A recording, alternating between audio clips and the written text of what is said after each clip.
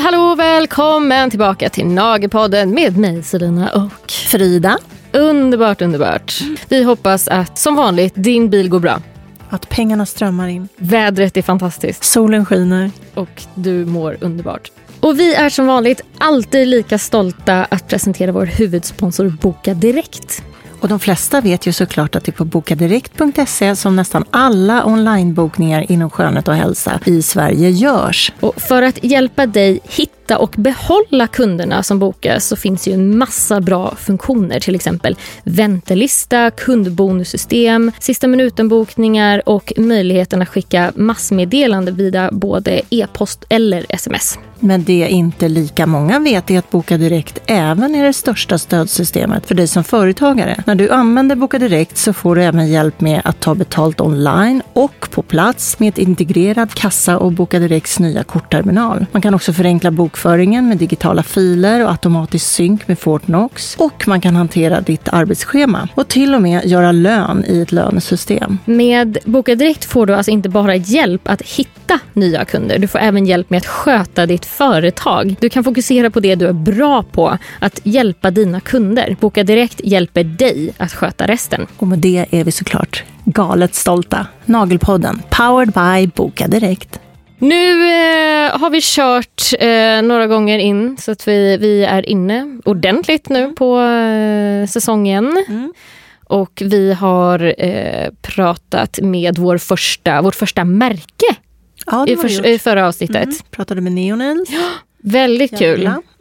Och ja, för er som har missat det så är det också för att jag numera är fri fågel. Så nu får jag säga vad jag vill. Ja, och i framtiden har vi har bjudit in många fler märken. Ja. Hoppas ska få komma hit. Så att vi ser fram emot Nagelpodden 2.0 nu när vi kan faktiskt som sagt bjuda in andra märken, prata om andra märken, göra och säga precis vad vi vill.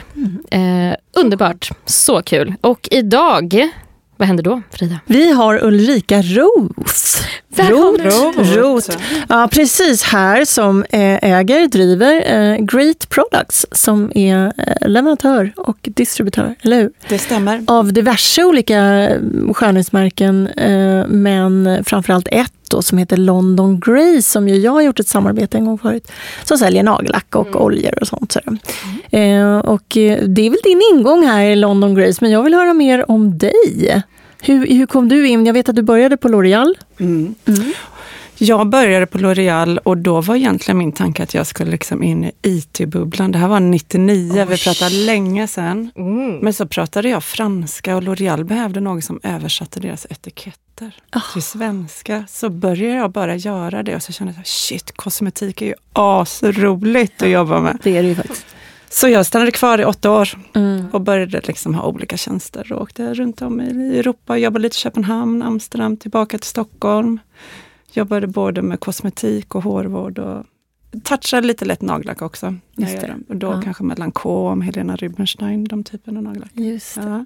Ja. Så där började min kärlek till kosmetiken. Wow. Och där gick det ju ganska bra med både produktchef och marknadschef i olika omgångar. Ja, precis. Vad hände sen då?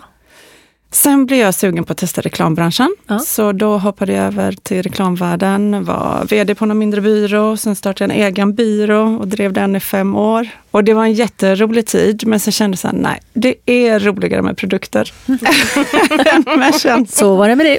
Ja. Så var det med det. Så då hoppade jag över konsulter några år, var bland annat på Orkla och jobbade till exempel med så här L300, LDB, den typen av varumärken. Just det. På deras marknadsavdelning. Och var även på Apotek Hjärtat, hjälpte dem med deras make-up-sortiment och jobbade där. Och det var då jag kom på att det finns liksom ingen distributör som verkligen fokuserar på hållbara skönhetsprodukter. Att de är så ekologiska, naturliga, veganska. Och då tänkte jag, det kan jag göra. Det är min grej. Det är min grej och det där kan jag göra riktigt bra. Och det var då jag också började titta ännu mer på nagelmarknaden och kände så här, det finns ett hål på konsumentnagelmarknaden. Liksom. Det som säljs på Åhléns och Kicks är att det finns inget riktigt bra veganskt, 10-free eller 5-free eller 15-free nagellack som är liksom fina färger, stort, sitter bra på naglarna. Så då började jag spana efter ett varumärke. Och hur hittade du London Grace? Alltså varför blev det? Jag sprang bara på. Jag kände någon i England som hade liksom fått sina... I London har ju de 10 nagelsalonger. Där man gör naglarna och så säljer de. Som var så här, vet du vad, det är ett jättebra nagellack. Kontakta dem. Så då var det Adrian, en kille jag jobbade lite med, som kontaktade dem. Och de var jättesugna på att börja sin retail. För de har bara nagelsalonger i London. Så då tog vi in dem. Vi började sälja på Apotek Hjärtat. Och sen fick vi Åhléns och H&M och Kicks, Sephora. Ja, mängder. Hur länge sedan är det här som du började in det? 3 år sedan. 3 år sedan. Ganska exakt. Ja. Och hur har det gått? Jo, det går hur bra som helst. Jag säger att det är verkligen, vi ökar hela tiden. Och det är, jag tror så här, det börjar bli fler och fler konsumenters favoritvarumärke. Att man verkligen gillar det. Och att också återförsäljarna känner nog så här, shit, vi måste kunna erbjuda vår medvetna konsument ett riktigt bra lack som är veganskt och som är 10-free. Men som ändå liksom har någon value for money. Kul. Så det är jätteroligt. Och sen tror jag en av våra framgångar har varit att vi får göra samarbeten. Som till exempel med Frida. Ja. För det finns ju jag tror Depend har gjort någonting. Men annars det är ju liksom få förunnat att kunna göra samarbeten som är lokala. Att man faktiskt får den möjligheten. Tänker jag rätt nu? Ni har gjort ett samarbete med Ola Moon. Ja. Så det kommer, helt Daniel Paris. Okej, det visste jag inte. Det är ju kul. Jätteroligt. Fina färger var det. Jättefina färger. Jag tycker också det är roligt att göra med en kille.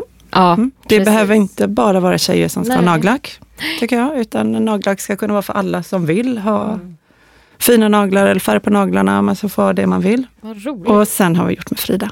Ja, såklart. Det var ju sjukt kul. Det var så roligt. Och då känner jag ju att ha Fridas stämpel på ett nagellack, då är det ett bra nagellack. För oss är det... Gud, jag suger.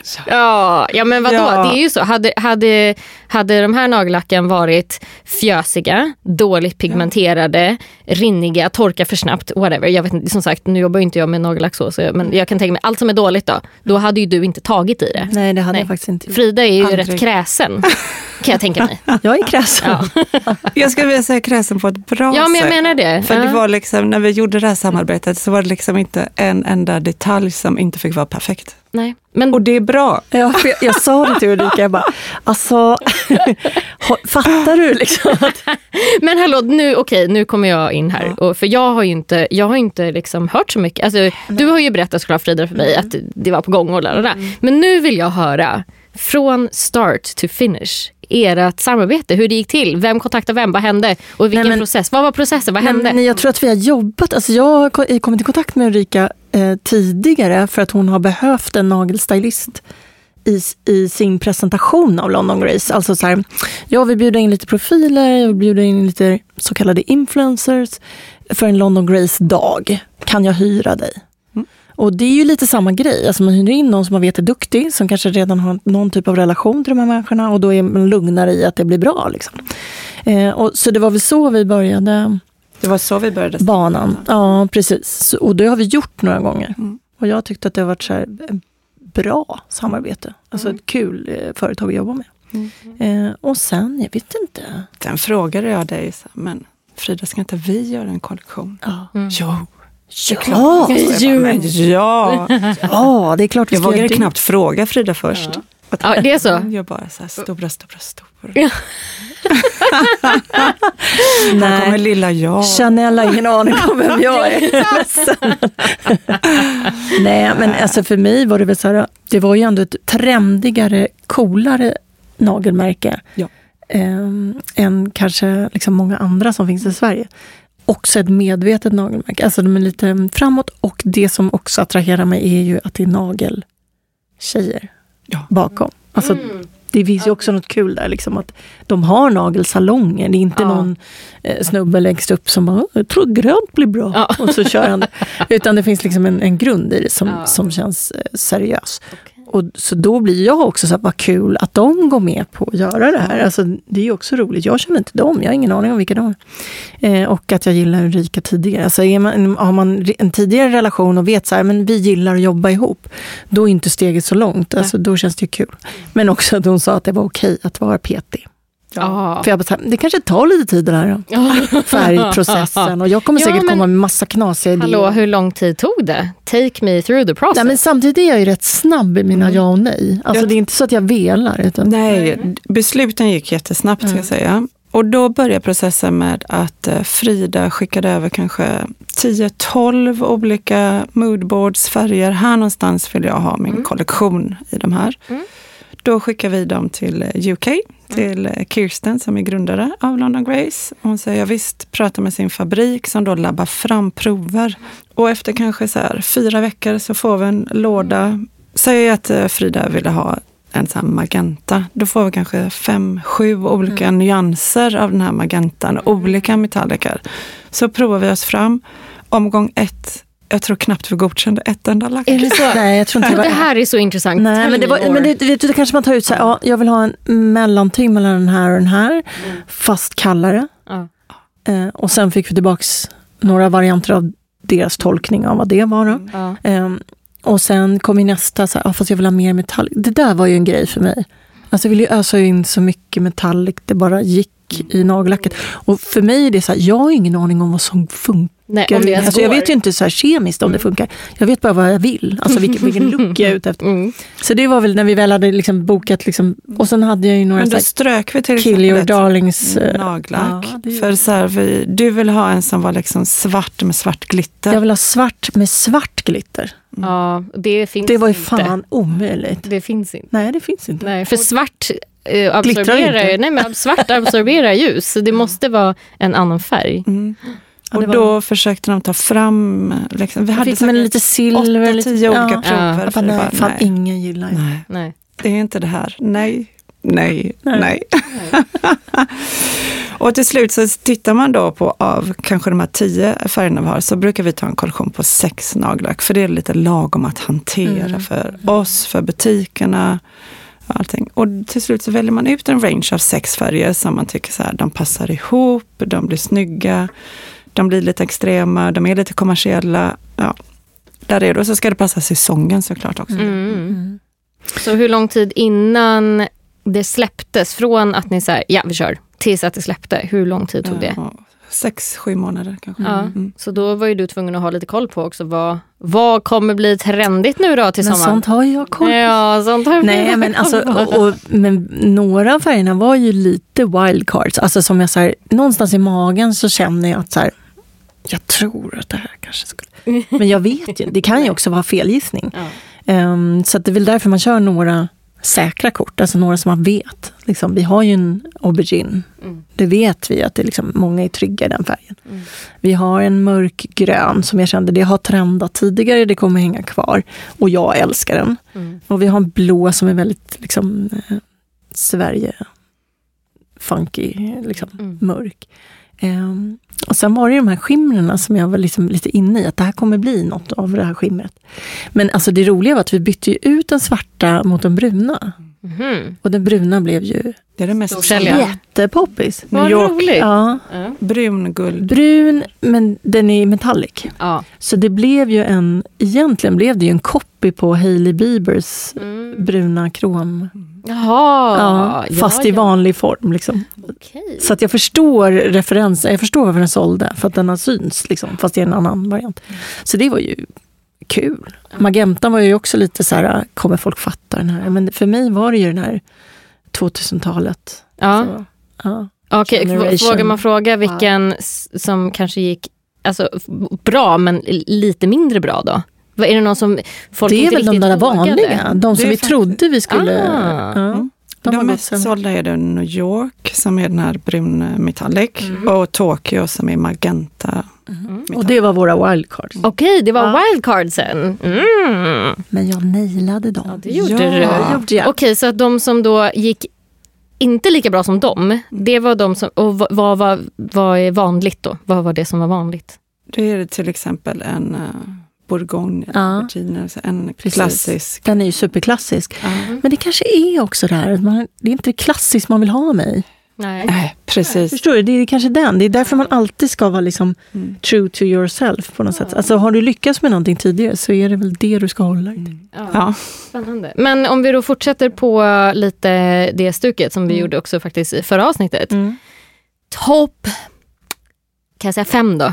Topp 5 bästsäljare för all liksom London Grace färger. Om man ska titta på hela 2022 så är vår toppsäljare ett lack som heter Andy som är alltså Bottega Veneta grönt. Grön? Nej, men det var det första vanliga nagellacket, alltså ett klassiskt, inte gellack då, utan vanligt nagellack som du säljer till konsument, som hade den rätta gröna tonen. Du vet, jag var ju tvungen att tala om det här för några av mina kunder som inte kan ha gellack. Så att ni måste köpa, det var det enda jag bara snodde åt mig och bara sparat den så jag kan ha med mig den till TV4 liksom. För det var en riktig Bottega-grön som inte och förklara i någon som inte kan färg. Bottega-grön. Ja, vad är det? Ärtgrön. Ja, det är den vi har snackat om. Ja, du vet, den gröna som syns i alla modesammanhang. Ja, en ärtgrön. Stark. Ja, stark. Men det är inte neon. Nej. Och det är inget mossa i, ingenting, utan den är liksom... Cool. Och det är nummer 1. Det är nummer 1. Gud vad coolt. Den säljer dubbelt så mycket som nummer 2. Nej men alltså, va? Ja, men jag tror det är lite som Frida sa, att den är rätt unik på marknaden. Att det inte fanns så många när vi lanserade den som hade den perfekta nyansen. Det var verkligen så här, jag gick ner och målade när vi fick proverna på fingrarna, så gick jag ner till Bottega Veneta-butiken och jämförde med väskan. Och då blir den ju också lyxig, för man hjärnan accessoerar den till liksom, härligt. Okej, nummer 2 då? Nummer 2 är ett rosa, gammeldags rosa. Det är en mer klassisk som gammelrosa. Efter det i lackverk så kommer vår topplack. Jaha, ja såklart. Som ger så här glossy gel finish. Och efter det så kommer faktiskt de här klassiska röda Charlie som är liksom ett knallrött, ljust, alltså inte bourgogne. Och efter det så är det ett lack som har sålt lite mer på sommaren, men det är Grace som är ett mellanblått lack. Jaha, blått också. Den är jättefin. Den är jättefin. Ja, den är jättefin. Gud, jag hade tänkt mig så här, ja men i Sverige, ja då kör vi precis gammelrosa eller nude eller någon mav eller brun. Men vi gör inte det längre. Men vi gör inte det. Exakt, vi gör eller inte i Stockholm gör inte det. Jag kan inte svara för de andra ställen, men jag tror att det är så över hela landet. Alltså att man använder nageln på ett annat sätt nu. Och man har liksom landat i att man kan byta. Och då blir inte det där lika läskigt som det var förr. Att man sa, ska jag gå med gröna naglar? Du kan gå med gröna naglar en dag. Kan du ta bort det sen? Men hur märker du någon skillnad på användarsättet? Alltså, går folk och köper ett lack och sen är det klart? Liksom? Eller vad gör kunderna nu för tiden? Nagelmarknaden ökar. Man säljer mer nagellack.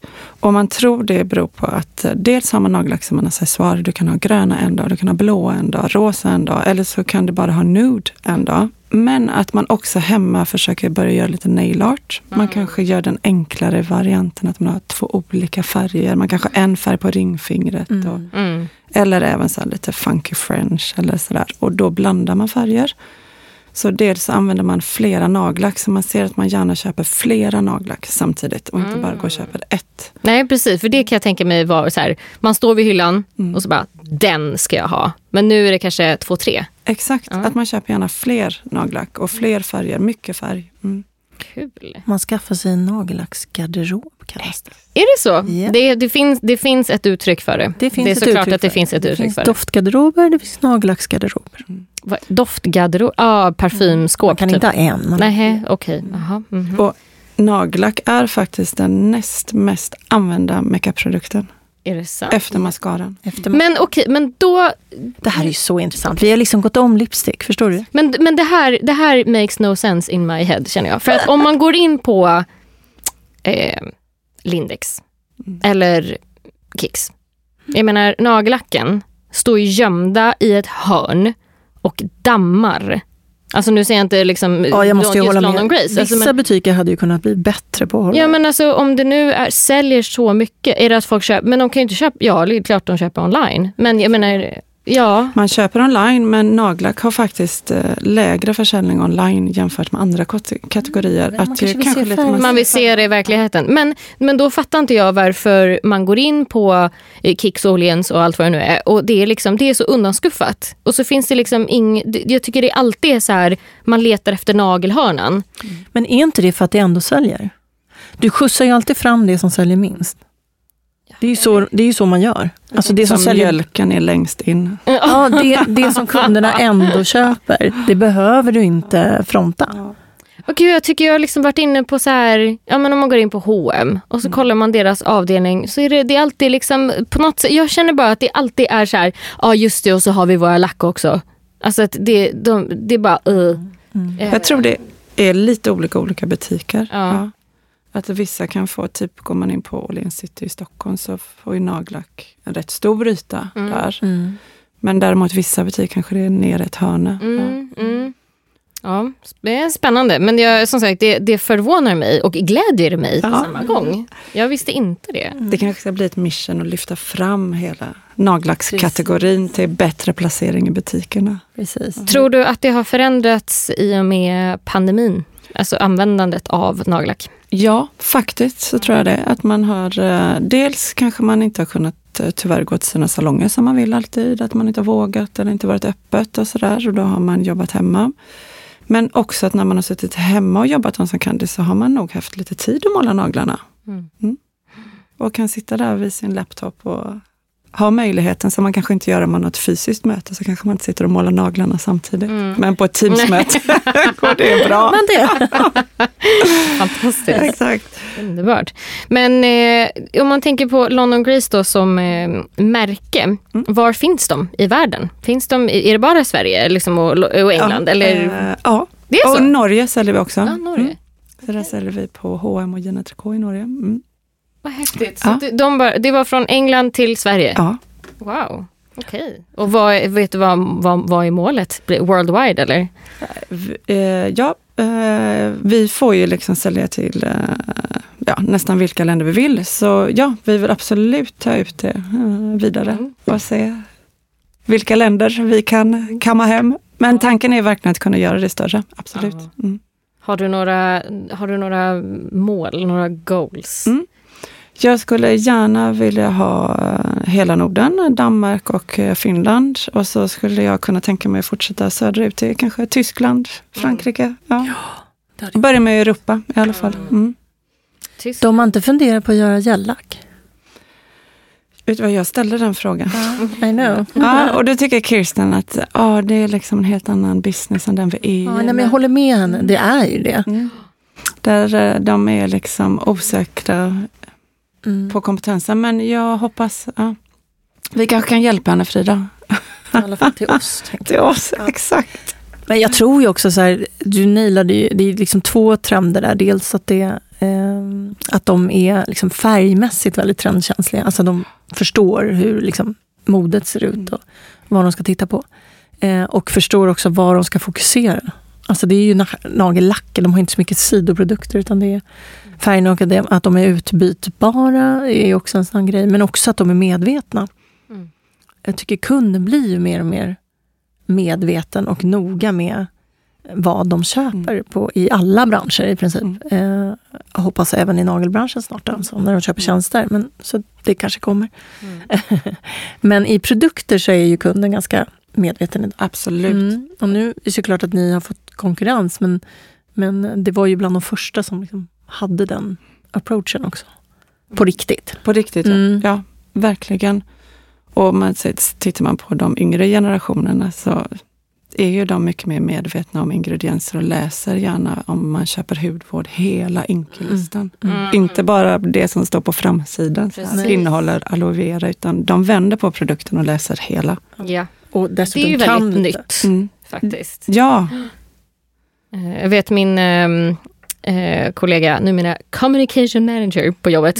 Hon har jobbat mycket inom naturligt snygg till exempel. Eller hon, precis, har jobbat med just beauty-grejer och suttit med kundkänsla och sånt där. Och hon har sagt också att det är otroligt vad folk är medvetna idag. Alltså, och precis som du säger, vänder och läser varenda ingrediens och liksom återkommer med frågor. Men är det här verkligen det? Men innehåller inte det här då? Och liksom att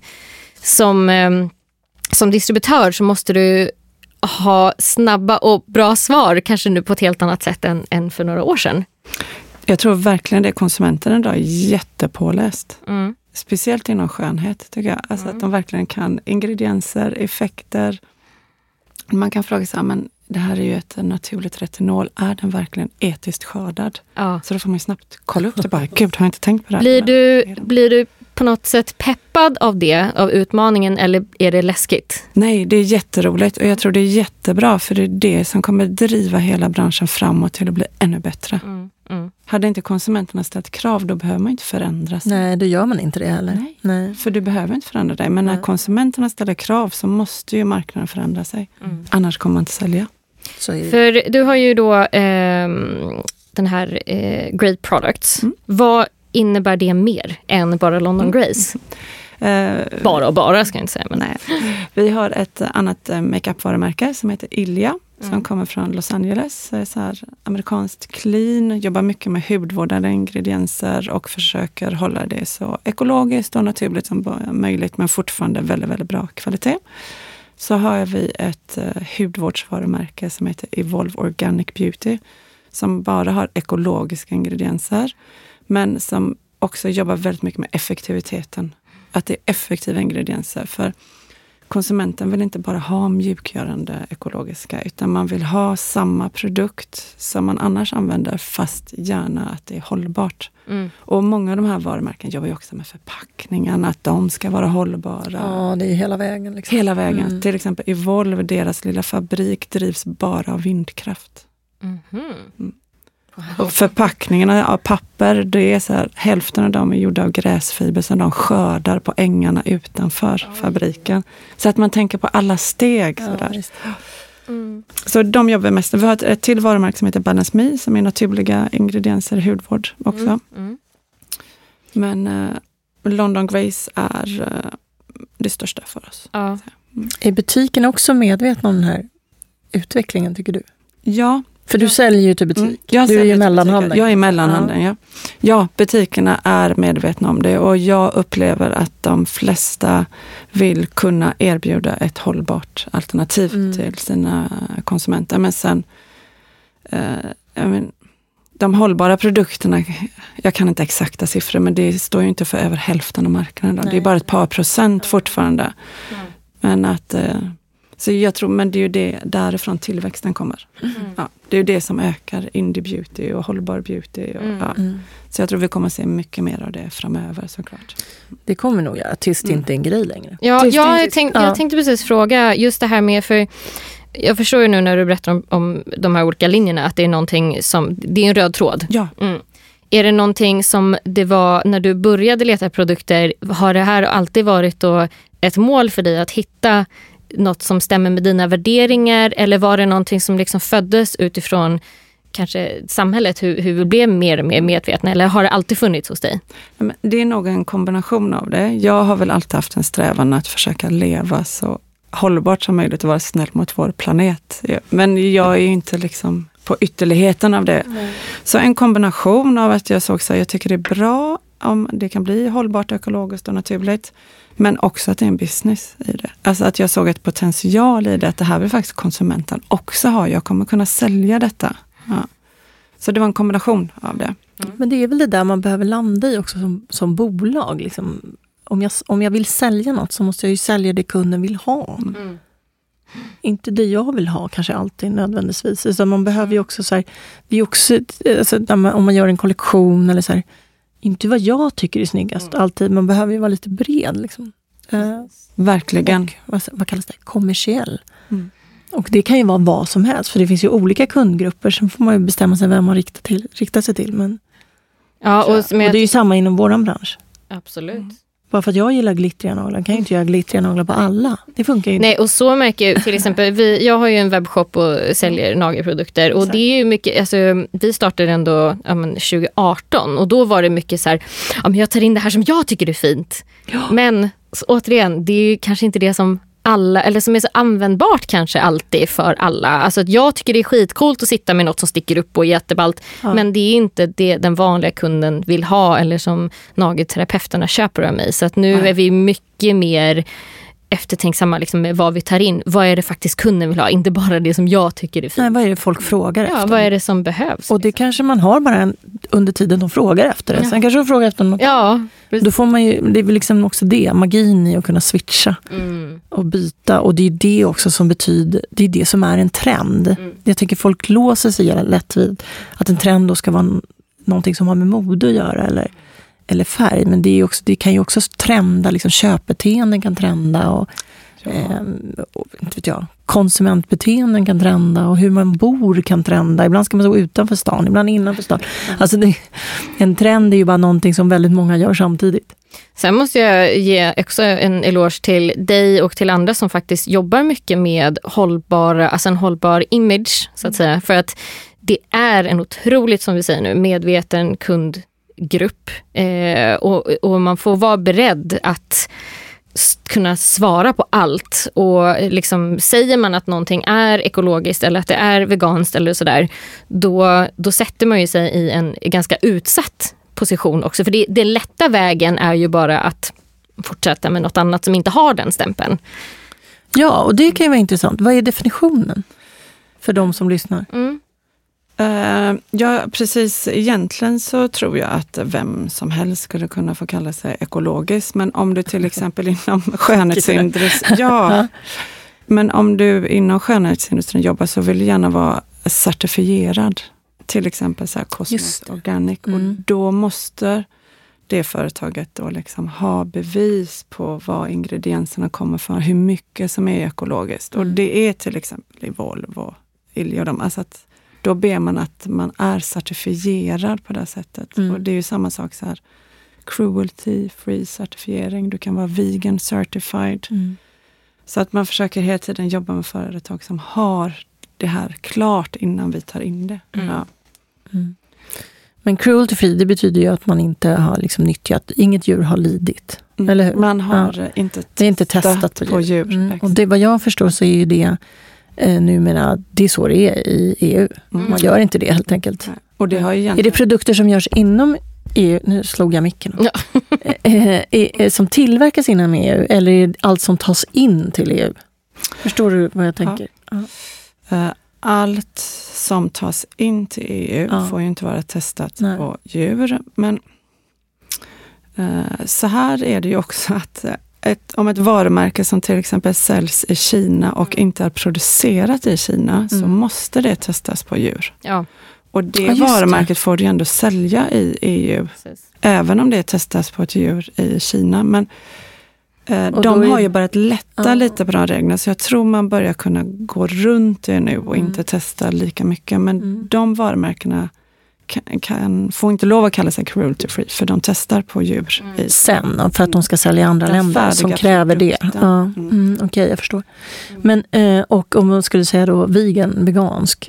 Då får det inte innehålla produkter eller biprodukter, eller hur, som kommer... Nej, som kommer från djurriket.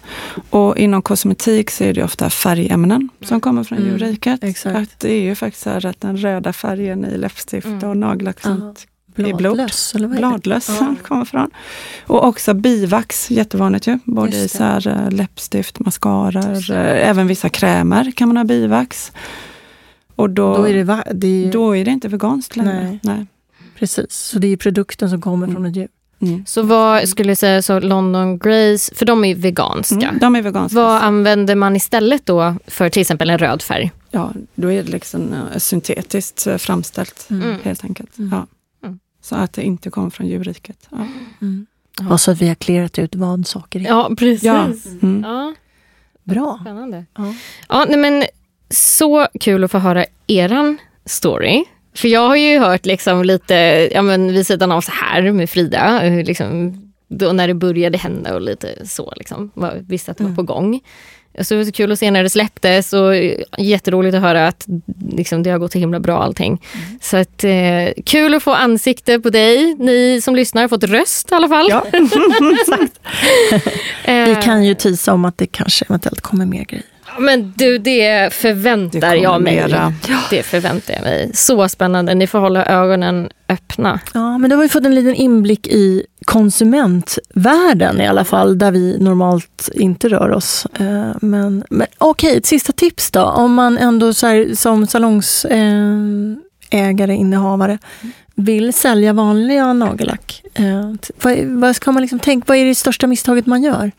Jag tror att om man salongsägare inte är duktig på försäljningen är att man inte displayar den rätt. Nästan som Selina inte tycker att butikerna gör heller. Fram med nagellacken, visa, sätt en prislapp på. Så damma av dem, snälla, damma av dem. Jag tror så här, visa vad nagellacket kostar så att man förstår att det här är till salu. Ja.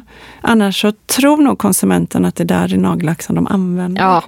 Just det. I salongen bara. Så fram med dem på någon display, någon yta vid kassan, prislapp på, gör en skylt, köp med det hem. Kan vem som helst sälja London Grace på sin salong? Ja, vi säljs faktiskt på salong. Det glömde jag innan, Nail Democracy. Ja. Både använder de i sina behandlingar om man vill ha det veganska, vegan behandlingen tror jag. Och säljer även stora delar av sortimentet och Fridas kollektion finns där också. Så ja, det kan man absolut. Och då kan man gå in på greatproducts.se och klicka sig in på kontaktformuläret bara. Det är en fantastisk merförsäljningsmöjlighet. Ja, det tycker jag. Ja, verkligen. Är man duktig på att sälja, ta frisörsalongerna, de är jätteduktiga på att sälja. Eller hudterapeuterna. Hudterapeuterna. Ja, jätteduktiga. Det typ ingår i utbildningen att sälja produkter. Vissa salonger kan ju nästan nå upp till så här 70% i retail. Och 30% i klipp och färg. Ja. Precis. Så jag tror att nagelsalongerna verkligen, och speciellt alla omkringprodukter. Ja. Men det handlar ju om att bygga miljö, som du sa. Alltså display, får det att se attraktivt ut. Ja. Jätteintressant. Men tusen tack att du kom. Jag som tackar för att jag fick vara med. Jätteroligt. Och grattis till ett lyckat samarbete. Ser fram emot vi båda för många fler. Och ni hittar oss som vanligt på Nagelpodden Sverige på sociala medier.